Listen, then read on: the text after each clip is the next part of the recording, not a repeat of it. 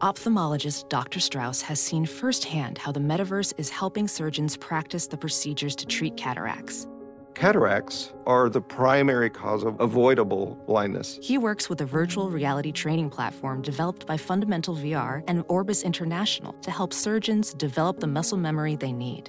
The result? More confident, capable surgeons. And even more importantly, patients who can see. Explore more stories like Dr. Strauss's at meta.com/metaverseimpact. Pure Bracket Wisdom is brought to you by Pure Hoops Media. Here's the man who runs all the numbers and cracks the codes for bracket success, Ed Feng. You know you need analytics to win your pool. By my numbers, the team with the highest or next highest win probability has won 9 of the last 17 tournaments. However, analytics is not the only thing you need. In fact, if you get this other thing wrong, analytics will not help you at all. Unless you're Biff from Back to the Future Part 2, you might as well light your entry fee on fire. Today, we'll talk about the one thing you have to get right to win your pool.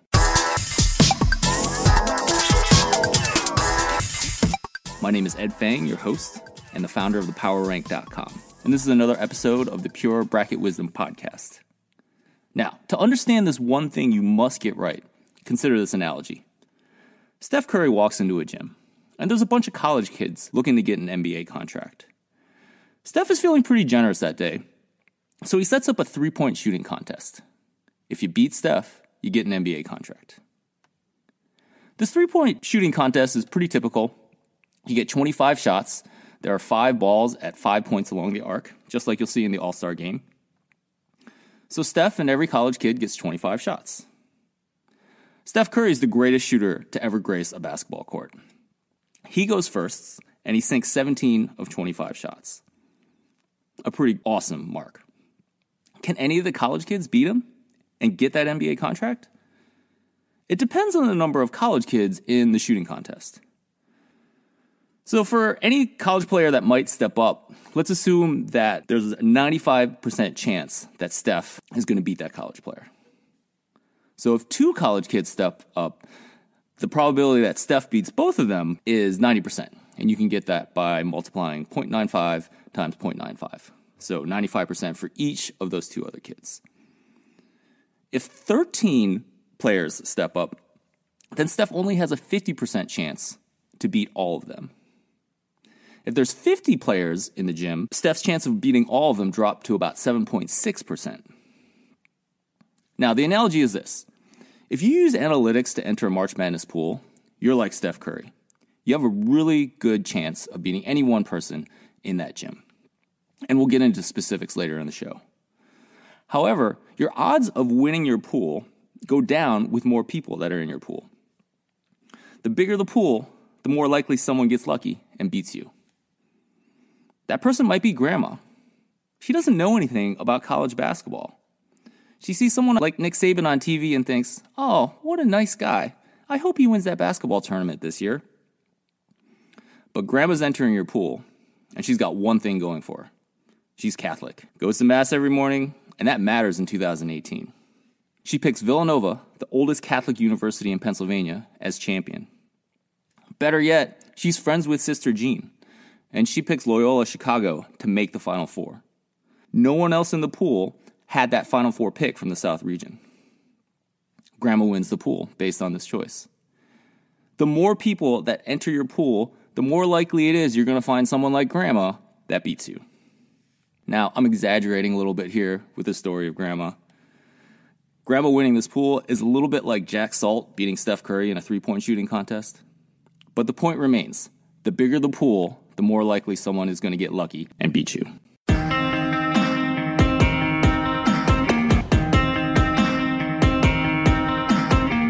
Let's put some numbers behind how your probability to win your pool changes with the number of brackets in it. I use computer calculations to figure out this win probability. And these computer calculations use random numbers. You need these random numbers to account for 2 different things. First, there's randomness in the game of basketball. To see what I mean, think back to Michigan in 2018. They played Houston in a round of 32 game, and it was a dogfight down until the last minute of the game.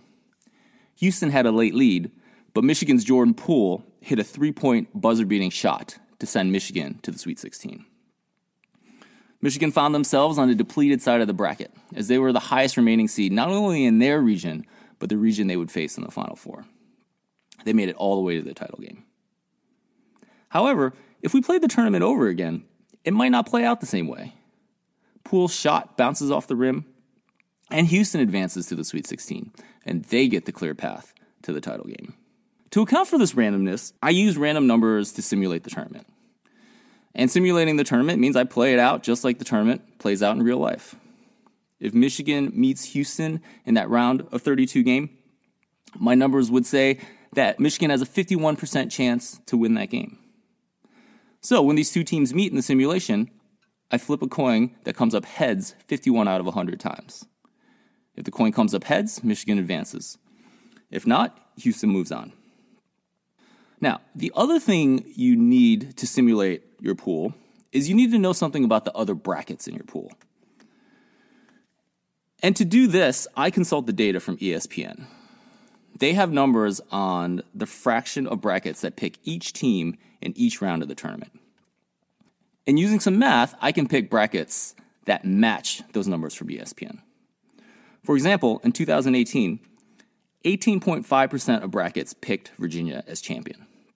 So when I do this selection of brackets, 18.5% of those brackets would have Virginia as champion. I should note here that this technique is an approximation to the brackets that you'll actually find in your pool.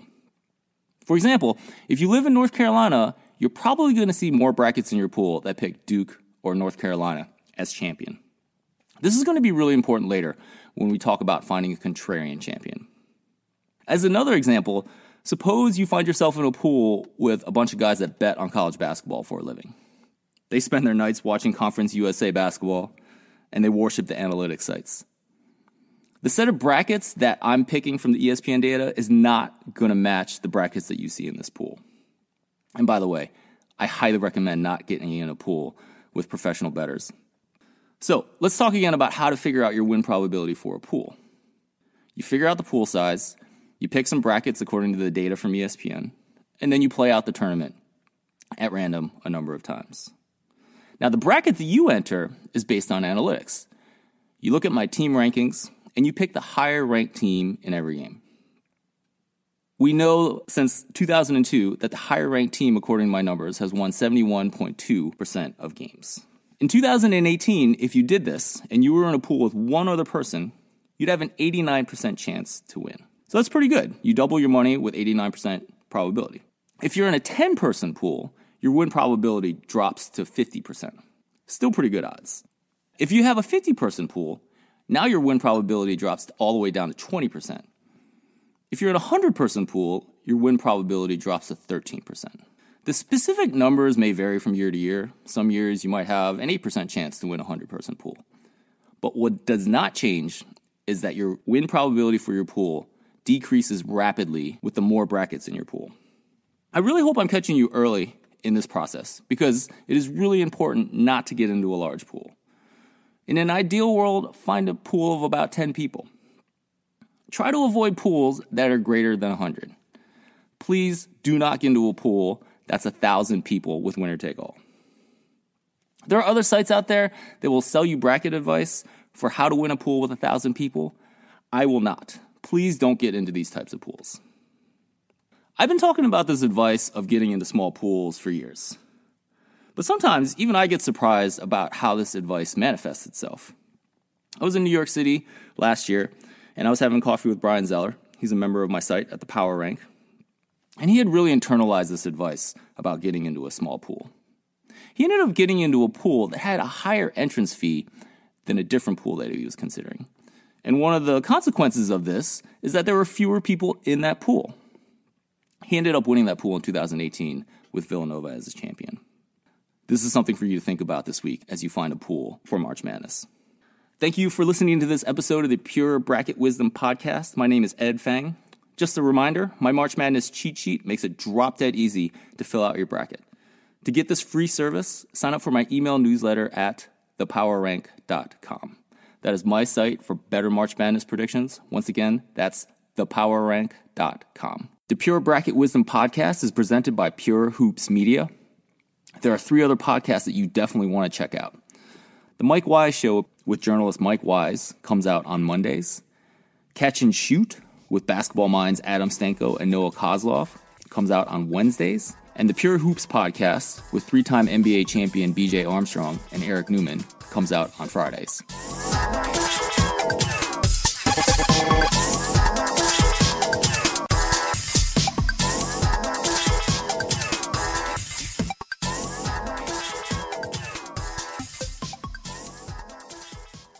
Let's jump into Peppa's world of play.